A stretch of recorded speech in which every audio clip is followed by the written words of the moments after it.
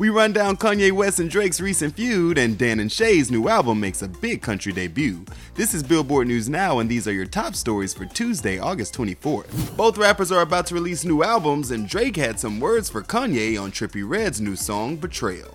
All these fools I'm beefing that I barely know. 45, 44, burnt out, let it go. You ain't changing for me, it's set in stone. Fans quickly thought the lyric 44-45 burnt out, let it go referred to Kanye and Pusha T's age, and that set in stone referred to his album release being set. Kanye responded by adding Pusha T into a group chat which seemingly includes Drake. He said, "I live for this. I've been with by weird jock like you for my whole life. You will never recover. I promise you." The release date has been an issue all summer. Drake spoke to SiriusXM with a warning. Certified lover boy on the way. And that's for anyone in the way.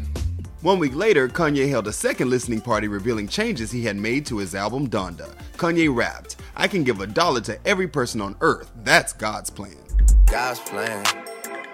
God's plan. I hold back sometimes I won't. Yeah. I feel good sometimes I don't. Hey, no.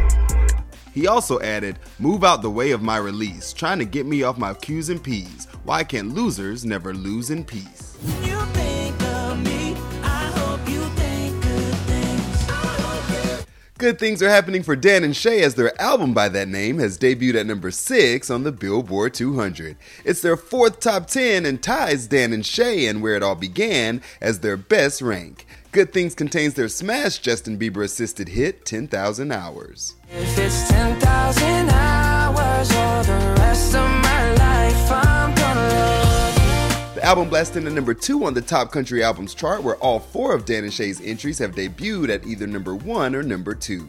Their newest single, Still My Love, debuts at number 26 on the Hot Country Songs chart. Ain't no way nobody gonna steal my love, my love. Love those guys. The album starts with 33,000 equivalent album units in the week ending August 19th, according to MRC data. That's gonna do it for today. Running it down for you always, I'm Tetris Kelly for Billboard News Now.